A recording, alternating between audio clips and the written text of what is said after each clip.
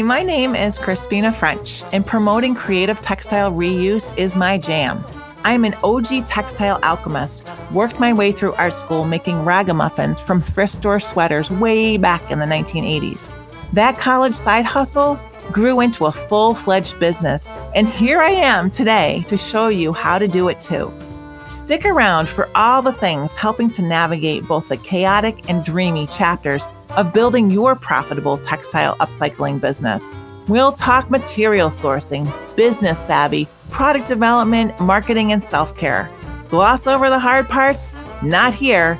Experience, lessons, and know-how. Deep dive into the struggles, wins, and rewards of running your sustainable textile upcycling business. Think of this as your favorite craft class mixed with environmental business school. Are you ready to be inspired, energized, and supported? This is the Rags to Riches Textile Upcycling Podcast. Today's episode of Rags to Riches Textile Upcycling Podcast is brought to you by Sideshow Clothing on Etsy and in person in Craryville, New York. Are you a burgeoning fashion icon who delights in your individual style? Maybe you have a penchant for really good clothing, a love of creative presentation, and respect for our life-giving planet. Or, if you are like me, you like to wear well-made clothing to handle your daily grind and stand up to the test of time. Sideshow Clothing has what you need. Vintage workwear, boots galore, jackets, dresses, ethnic and Western wear, the works. Mary curates this creamy collection of inventory, some dating back over 100 years, but mostly fashions from the 1970s through the 1990s. If you want to honor the quality of well-made clothing and stand out in the crowd, check out sideshowclothing.com, where you will find an anecdote to fast fashion and so much more. Thanks for tuning in today, you guys. We're doing something a little different today, which is I'm really actually looking forward to this episode. And I'm here today with my friend Sarah Stewart, who is a textile upcycling creative person who lives up in Concord, New Hampshire, and she is a member of Stitcherhood. And she's also been really helping me, volunteering actually a lot of her time to help kind of develop the platform and also help with our upcoming Rags to Riches Summit. So Sarah, thanks so much for being with me today. I'm so excited. This is fun. Yeah. So what we're going to do is we're going to have Sarah interview me. It was brought to my attention by one of our listeners that they wanted to know more about how I got to where I am. And when Sarah and I were chatting about that idea, I was like, I don't know, because I'm me and I'm so close to the situation, it's hard for me to imagine what is of interest. Like, what's the most interesting part, or what are your biggest questions for me? So Sarah's like, well, I could interview you. And I'm like, yes, that's awesome. So thank you so much. So take it away, girl. Yeah, this is really fun for me. So let's start from the beginning.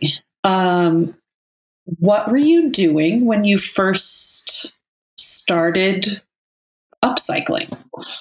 When is the beginning?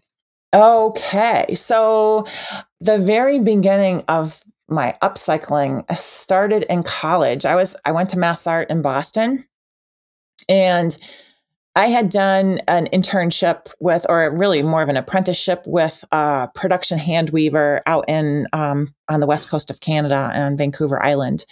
And I loved the idea of being able to produce multiples and have the process be creative throughout. But it became really clear that producing in that setting, like hand weaving, was just really expensive. Materials were really expensive.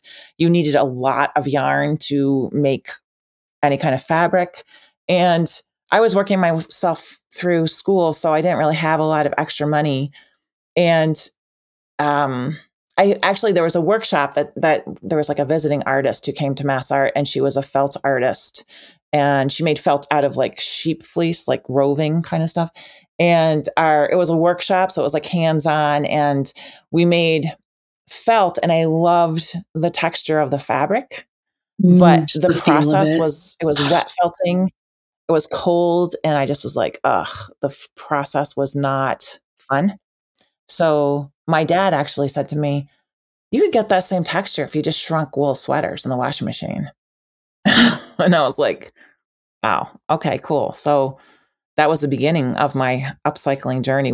My dad and I actually went to our local Goodwill one weekend when I was home visiting my parents and got a bunch of wool sweaters and washed and dried them. And sure enough, I was like, oh, I was just in love. I was like, you could get bright colors, you could get patterns. There was a ton of wool in the thrift stream that had already been felted. So it wasn't really wearable. Like people had donated them because they were shrunk and they didn't fit anymore.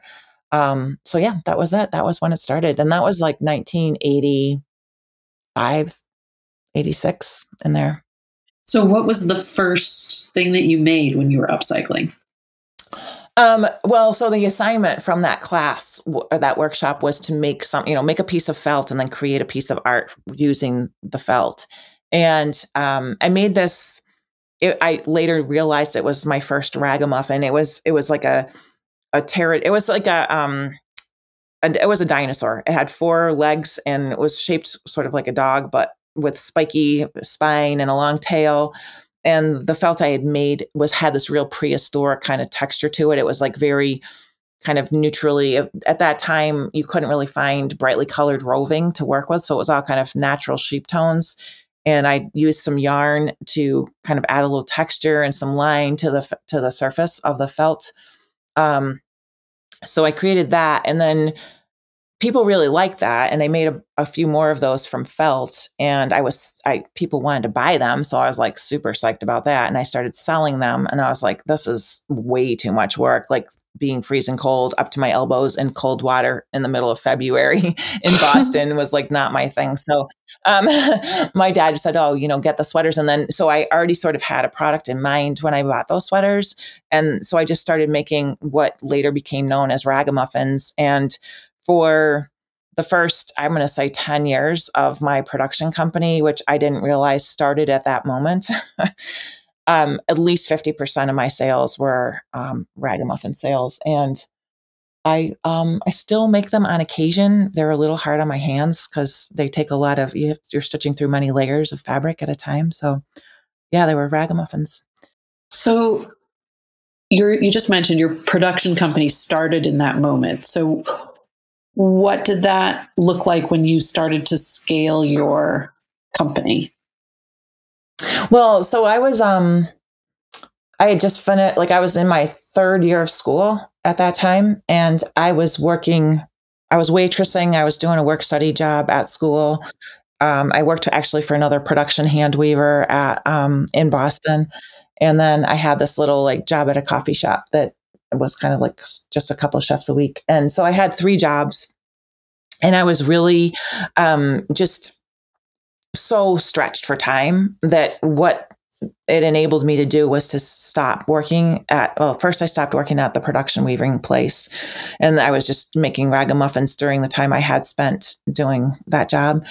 And then I was able to just quit the other jobs, except for I kept my waitress job because I really liked that. It was at a restaurant that had like live entertainment every night. There was music, and there was just a really nice community of people that I worked with. So when I started scaling, I was able to really stop doing as much other stuff that was keeping me from being able to get enough sleep and have enough money, really. So that was the first sort of step. And I got, I graduated from school. I paid my tuition and, my living expenses and whatever from just selling ragamuffins. And then when I was done with school, I kind of wanted to take a break. I was already creating a business. I'd already created a business. And at the time, honestly, I really didn't know that. I just made stuff and sold it. And then, if I needed more money, I'd make more stuff and sell it. And it wasn't I didn't seek out the way, places to sell. But one of the things that had transpired was at the little coffee shop where I worked, there was a sign up for an ad for a craft store cooperative that was looking for craftspeople to sell their stuff.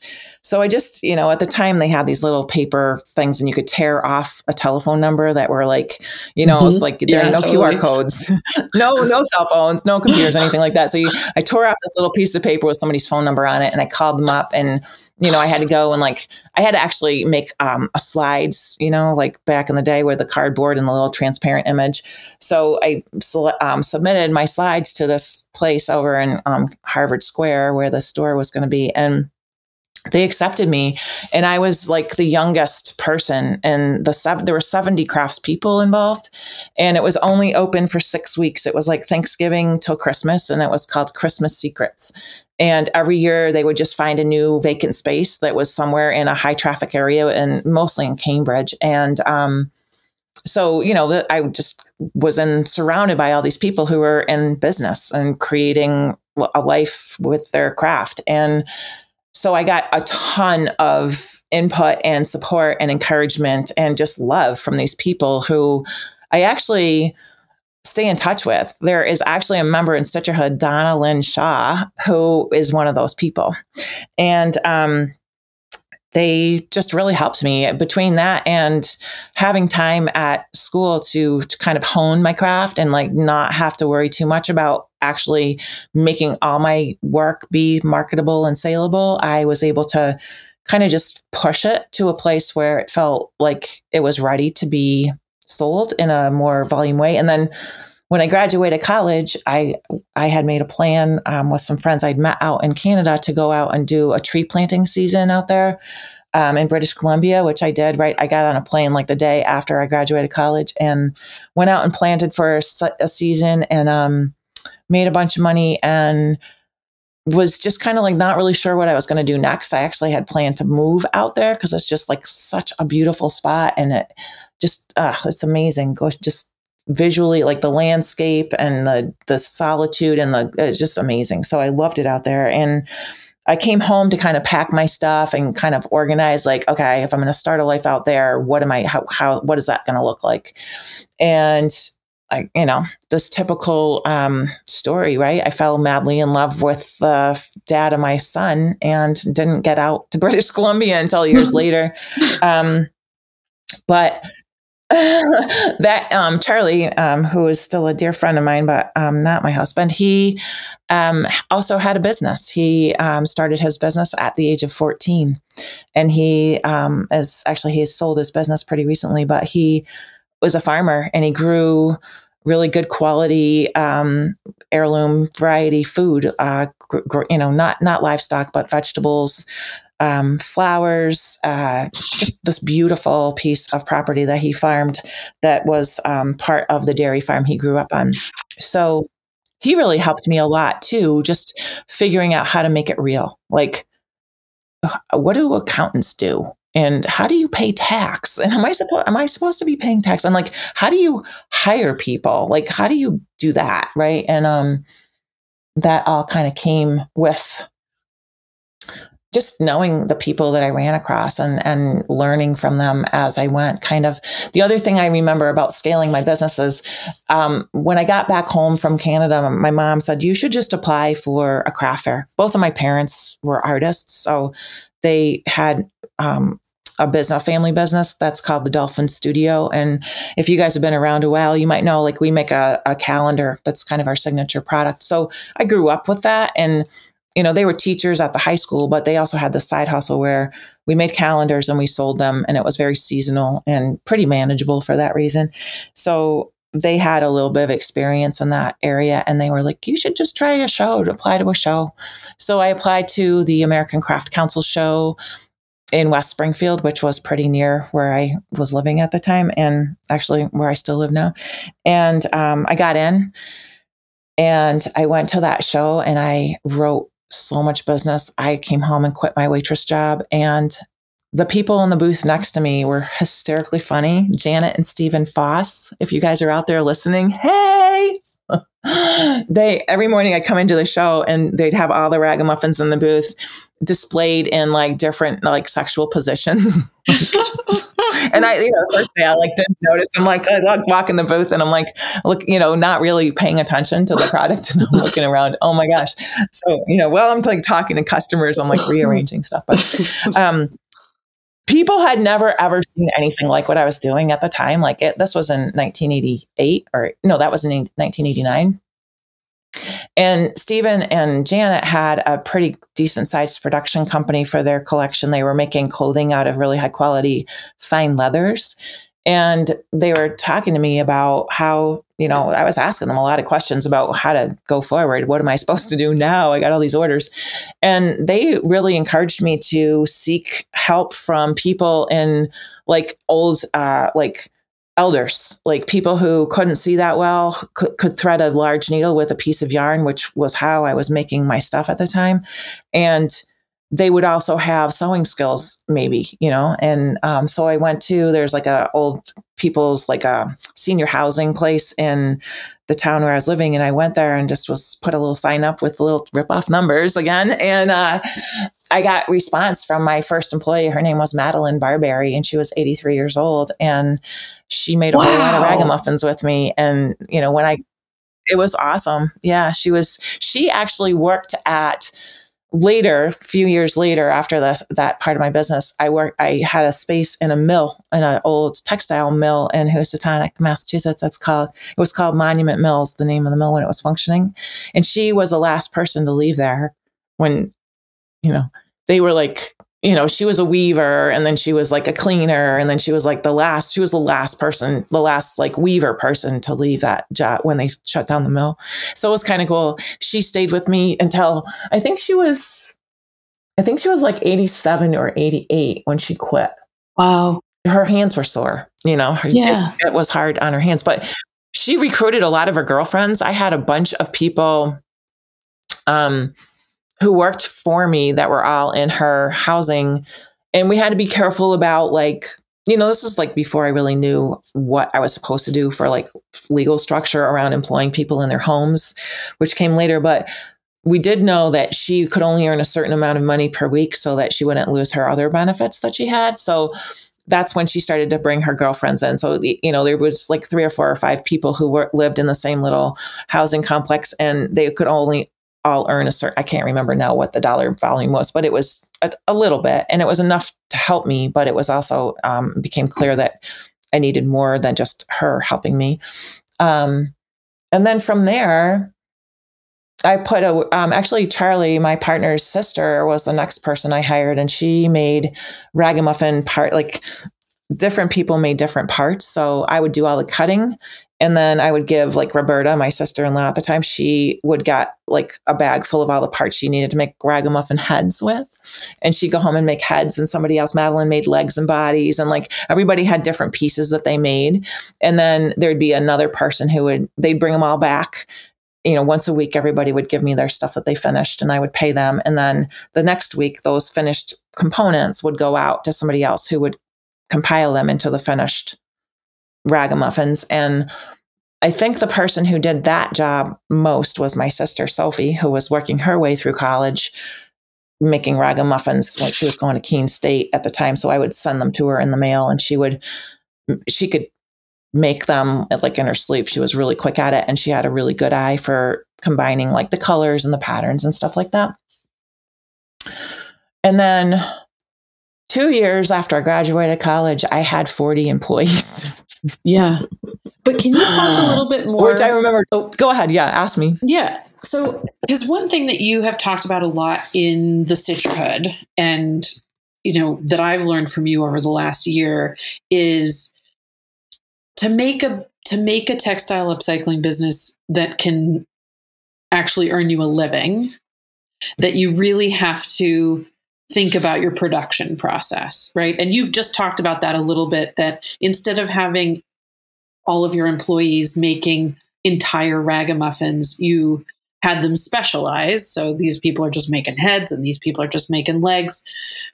But from what I've gathered over the last year, like this next part of your development of your business was really important in figuring out that production, how to make production really efficient and cost efficient, so that you can actually make a living from it. Can you talk about that a little bit? Sure. Yeah. Well, one of there's 2 things. First of all, I want to just say that people would often ask me how I started how long did it take me to run my business before I pulled a paycheck? And 5 minutes was my answer, because I started my business so I could make money, not because I wanted to start a business. I did not have this idea like I need to make this much money so I can put it all together and make a business. It was like, I need to pay my tuition, and Ronald Reagan just pulled the Pell Grants for anybody under 24. So now I got to pay all of my tuition. And how am I going to do that? I think I'll make ragamuffins.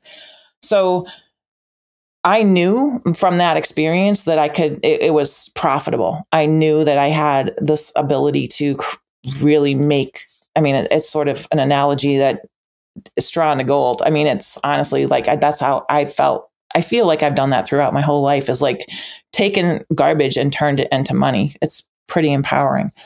So to figure out the production part of it, and I don't know exactly how this happened, but it became clear to me that it might have been from Stephen and Janet Foss, but I feel like I paid people by the piece. And when I was thinking about how much I could afford to pay them by the piece, I was thinking about, like, I don't remember what the minimum wage was in 1988, but I took the minimum wage and I made it like, okay, they can't make minimum wage. They got to make like time and a half minimum wage. It needs to be like the baseline of how much money these people can make if they can do this well. And so I would do time studies on like how long it would take me to make a ragamuffin leg. And then I would double the time, because it was my thought that because I figured out how to do it myself, I knew like there was like processes that I just could do more quickly than most people. And if I was going to have to teach that to somebody who didn't have that idea themselves, they were just going to inherently be slower at it. There was going to be a learning curve involved. So the teaching process made me go, okay, if I can teach them how to do one piece of this super efficiently so that they can make that time and a half minimum or more, they're going to be happy. They're going to give me good product, and I'm going to have a marketable thing that I know how much it's going to cost me to sell it. So that all was, it's sort of like I've had these experiences throughout my career where I don't really know how I thought of something. It just kind of came through me. And I feel like that is one of those things. Like, it wasn't hard. It was very logical to me. It's like, I can't teach somebody to make a whole ragamuffin and expect them to do it well and efficiently, quickly. So how can I break this down and make it easy for people to make money? So that's how I came to it. And that just followed me through everything. Like, at the time I was only using wool sweaters. I wasn't I wasn't looking at t-shirts. I wasn't looking at denim. I wasn't looking at anything else. I would go in the thrift stores and I would buy wool sweaters, and I would only buy wool sweaters that were colors and patterns that I wanted to use that were specifically going to be used for ragamuffins. And that piece of it became like, it became very apparent pretty quickly, like within the first year, that I couldn't source enough material to make my business grow the way it was actually growing. So that might be a little bit off subject for the question that you asked me, which was like, how is process. So consistency is so important. And there's so many inconsistencies in any kind of textile upcycling business where, if you, for instance, say, okay, I'm going to just accept donation. People can just give me clothes, right? Like they can just drop off whatever clothing they're not wearing. Well, you're going to get, bras and underpants, and you're going to get jeans, and you're going to get button-up shirts and t-shirts and spandex, whatever. And there's no consistency, right? But if you say, I'll take anybody's jeans, okay, so now you're honing in. It's like niching down. When people talk about marketing a business, like, you want to be super specific about what you're asking people for, so that you can provide, you can turn that material into something of value without it being so expensive that you won't be profitable. Does that make sense? Totally. Yeah. Cool. So you know what? I think we should go. I think we should take a little quick break right now, you guys. This is, I'm Crispina. I'm getting interviewed today by my girlfriend, Sarah, up in New Hampshire. And we're going to take a quick break, and we'll be right back so I can tell you about how the product development happened in my business. Today's episode of Rags to Riches podcast is brought to you by the Stitcherhood Recycling Society, my online membership community for creative textile upcycling, recycling, and reuse entrepreneurs. Inspiration, shared experience, tutorials, business savvy, and connection to a whole posse of people who understand the passion and intricacies of running an environmentally kind, creative textile upcycling biz. Daily posts, weekly stitch hours, book recommendations, group chats, member profiles, and strong connections is what you can expect when you join Stitcherhood. Head on over to stitcherhood.crispina.eco and sign up for a free 7-day trial to see if my Stitcherhood Recycling Society is a good fit for you and your textile upcycling business. Okay, hey, we're back. Sarah, can you ask your question you were just asking? Yeah, so where we left off is you have grown your business from just you to employing amazing people from the local senior center to grow now having 40 employees who are working in a really organized production design so that you can have consistent product and so that they can be most efficient. But so far we've just heard about ragamuffins. So what happened next? Why did you decide to diversify your product? Well, honestly, I get a little bored. I get a little bit like, okay, that's cool. I got that figured out. What's next? Right. So I was creating this material, like I was buying sweaters from the Goodwill. I was creating this awesome textured fabric that was like, spongy, felty, yummy, like wool felt. And I just, was playing with it one day, making stuff. And I thought, I actually made a whole lot of ragamuffins during that time as well, not just managing other people. And I thought, oh, mittens. Okay, cool. And then, so that was like a super easy, like transition, like this, it was the same colors were appropriate for ragamuffins or mittens. So the same types of materials were being used. And I started making mittens and people, they were called mismatched mittens. And they had like a leather patch sewn on the palm that was also it was from my friends that I'd met at the first show I did. They sent me little scraps I couldn't use. And so mismatched mittens were like a big hit. And we were that introduced another level of like structure where, okay, things had to be sized. We got left mittens and right mittens. And, you never really think about it if you're me until you're actually doing it, how many pieces of, cut material goes into one pair of mittens. So that was, cool, that they went really well. And then, my business was like doubling in size every year. Like people were just like, we could not make enough stuff. Like people, I had to turn people away. I was telling one of the guys that works with me, who's 23 years old, yesterday about how before I had a computer, I like addressed all the packages like with a marker on a piece of paper, like tape it down with a clear tape. And, it wasn't that long ago. That's how I ran my business. So from the mittens, then I started thinking about, I love blankets. I love quilts. I love like textile spans, like large flat pieces of stuff. I don't know why. I just love that. So I started sewing together squares of sweater material into a blanket. I actually have the very first blanket I ever made. And that transitioned from all completely hand sewn with no sewing machines to I would sew together 4 squares into one bigger square by hand. And then I would machine sew those together. So all of a sudden it was like part of that labor cost was getting reduced because it was just so much faster to use a sewing machine. But that also introduced the need for me to have a place for people to come and work because they couldn't necessarily have the type of a sewing machine that was needed for that process in their own home. So it was blankets were next. And then I started making sweaters out of sweaters right around actually the same time as the blankets.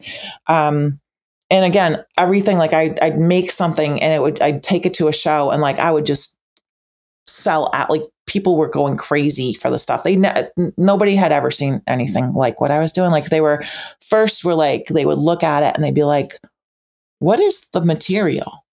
like, what is it made out of? And I'd be like, I would almost be a little shy because at the time, like thrift stores were not cool. Like it was where poor people shopped. And then sometimes they would look and they'd see like a piece of a placket or some, ribbing from the bottom of a sweater somewhere on the whatever they were looking at, and they'd get it. And they'd be like, oh my God. And they'd either be like super excited and like blown away by it, or they'd be completely repulsed and be like, oh my God, is it clean?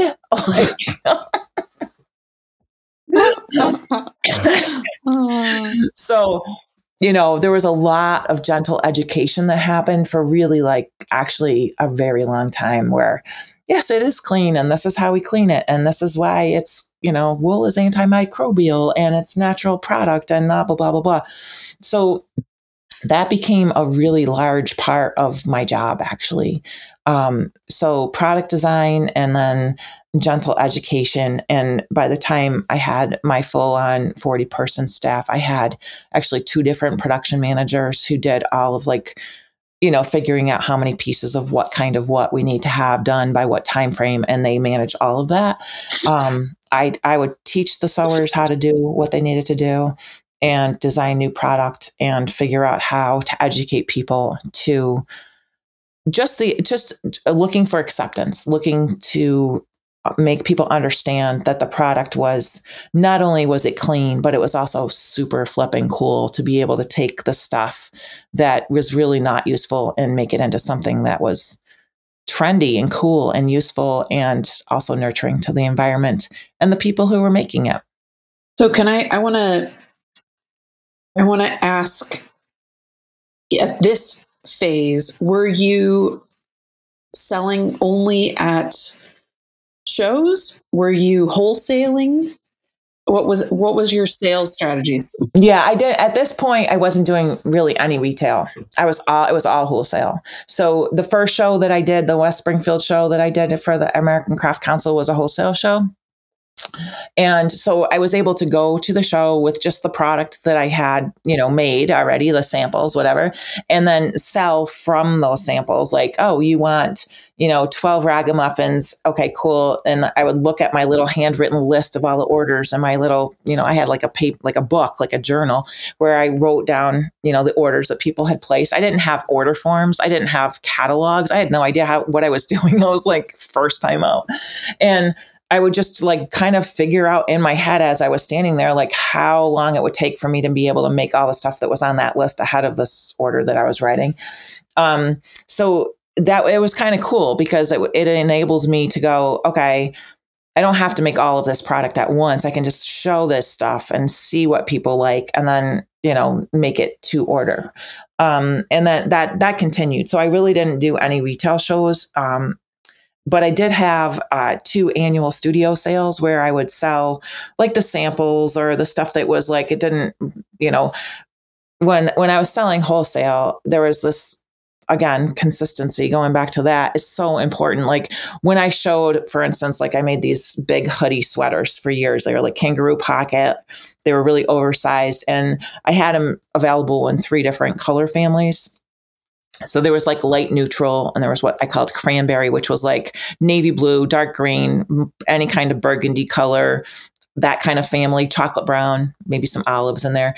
And then there was like really bright brights, like crayon box of colors, like, primaries and secondary bright colors. So if a sewer made a sweater that didn't really fit, like I would categorize the sweaters that my sewers would pull from, and they would have a work order that would say, I need 6 light neutral hoodies, this week. But for some reason, something got in that box that wasn't really that right color sort or whatever. Those things would be available for sale in a retail setting, which I would have in my studio twice a year.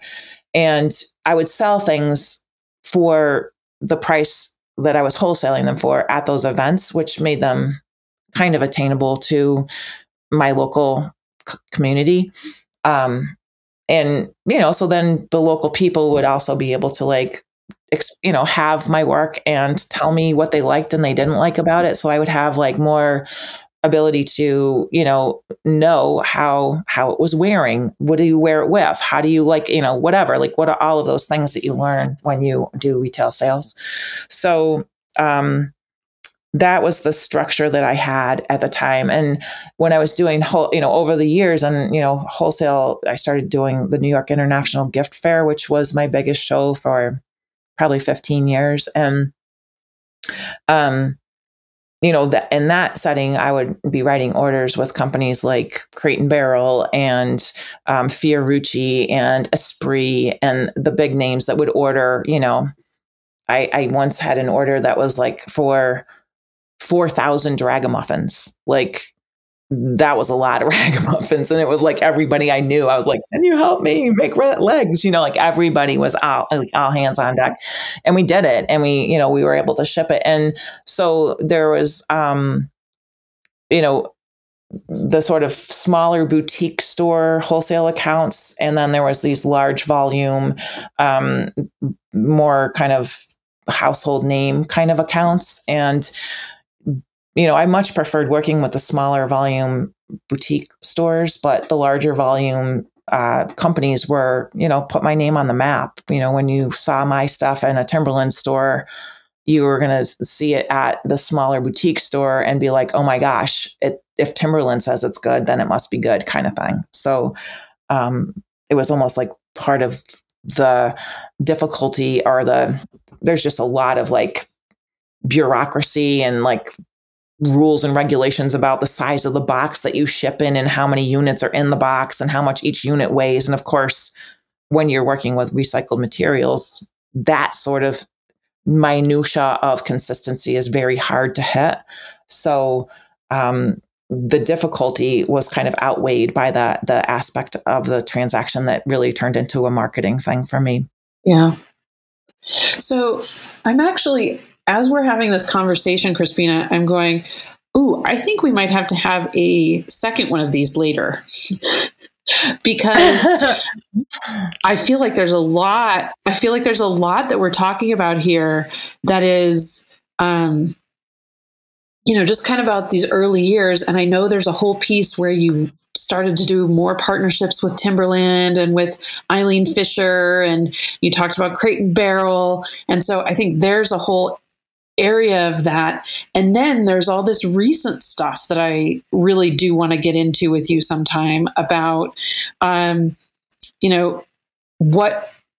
you're sort of slowing down your production in order to expand into kind of growing the entire textile upcycling space and the number of entrepreneurs and the connections that they can build with each other. And so I'm just kind of planting that seed with you. I think we're going to have to do this again. But maybe we can talk a little bit, maybe we can finish off today's conversation talking about some of those bigger brand partnerships and what you started to learn in those partnerships. Sure. So how does that sound? I think that sounds great. And I actually think that it's a great idea to do like a segmented series, because it is a lot. And it's sort of like, I see it as broken up into like three kind of main segments for sure, maybe even 4. So I'm totally down with that. So you guys, this is part 1. Okay. If you're listening out there, part 1. So let's see, the partnerships that I started with back in the days of my heavy wholesale years were really initiated by my customers. Like, I did not reach out to people to initiate any kind of connection. I've never really been that great at that. Like, tooting my own horn was something that I just never really did. But again, like, but this was like, all of this stuff was happening like in the early 90s, and there was just nothing out there like it. There's the first other company that I saw doing work that was made from recycled sweaters was a company called Ecologic. And I think you probably have met Kathleen, Sarah. Kathleen and Charlie Tesnakis, they're based in Troy, New York. There's an episode with Kathleen in the Rags to Riches archive. If you guys want to look that up, I think it might be episode number 5 or 4. Anyway, it's back there somewhere. But I was actually on the jury for the New York International Gift Fair, and back in the day, those cardboard slides again, we like me and 5 or 6 other people would sit in a room twice a year and just go through thousands of applications to fill any available booths at the gift fair. And when I saw their work, I was so excited because it was completely their own design. It was not anything, they had not been influenced by my work, but they had a similar sensibility. And it just made me go like, oh my gosh, there's this opportunity to have this be much bigger. Right. So that was one thing that came to mind. And then at those gift shows, I think the first company that I did a volume order with was Esprit.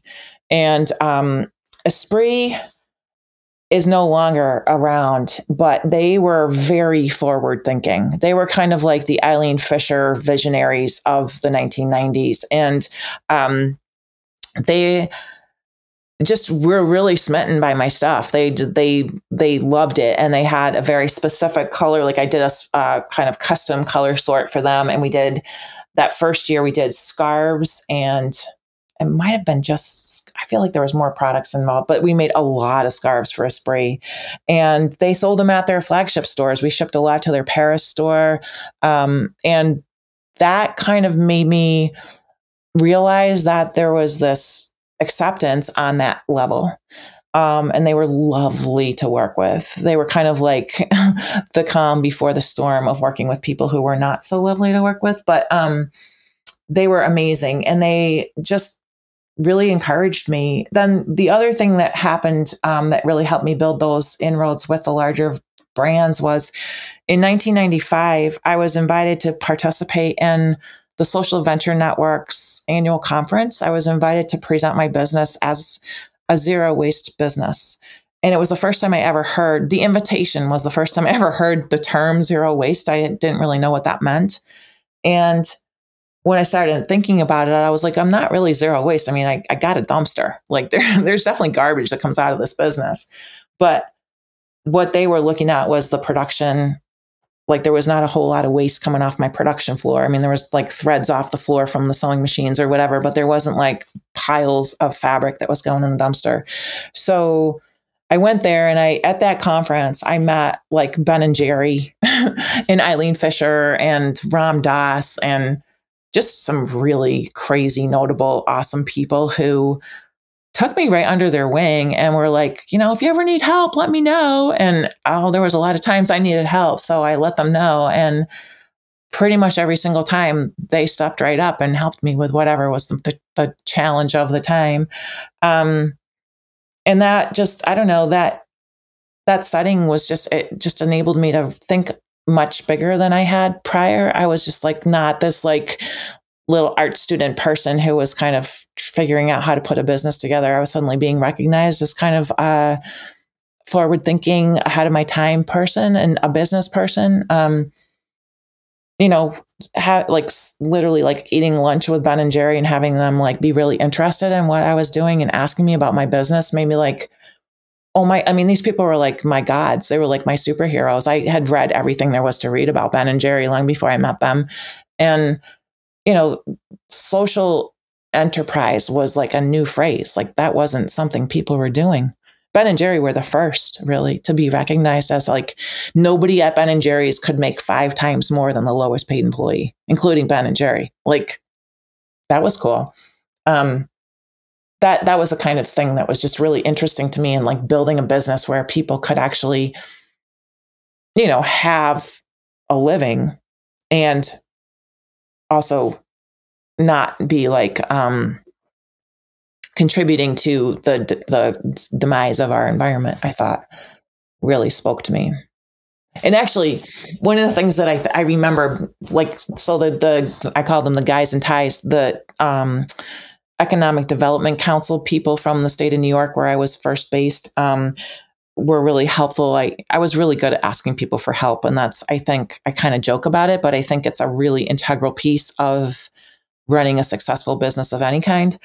And so the guys in ties would come out and meet with me and help me kind of figure out like, stuff that I didn't really know much about, like, international sales and how to export or whatever.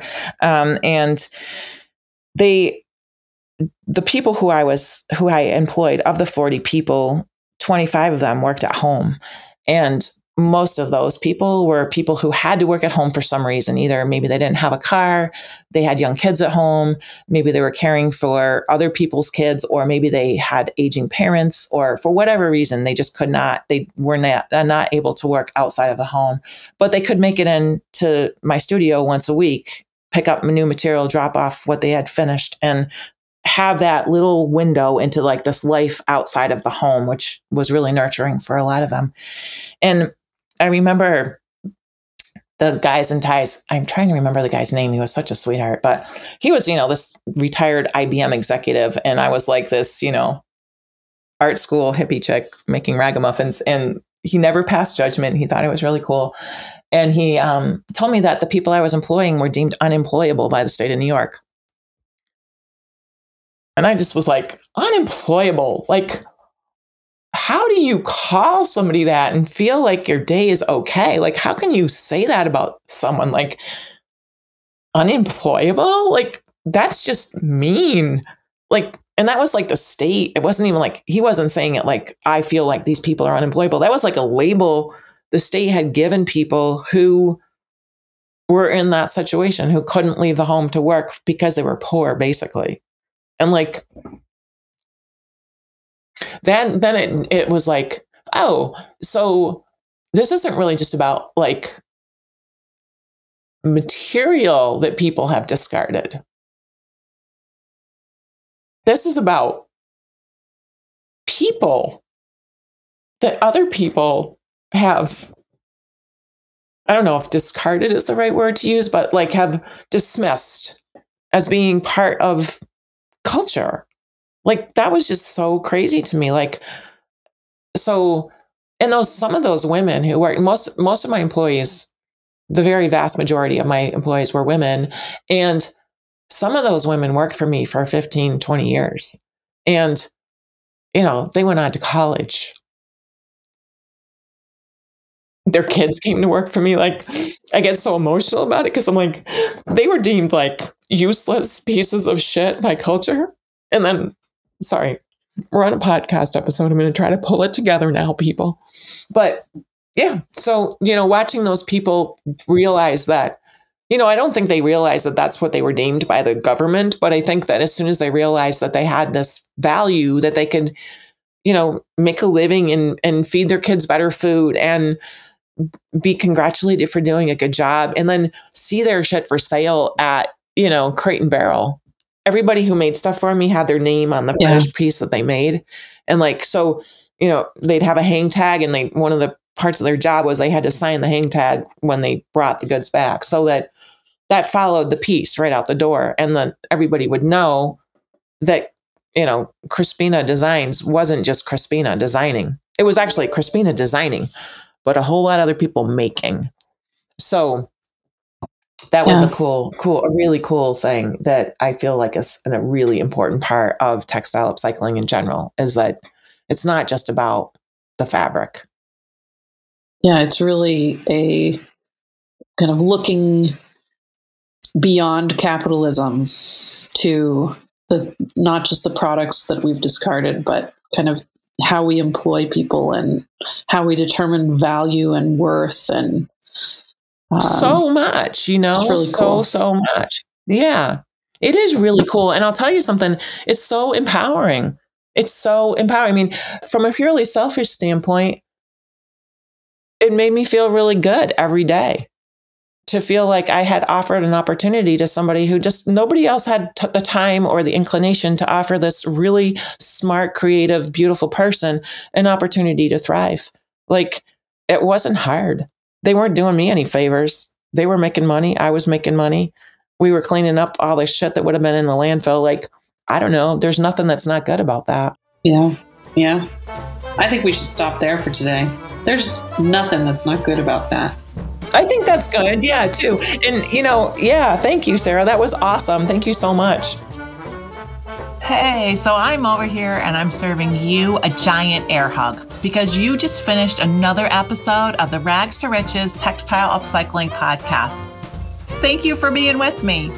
Our music is provided by the Lucky Five.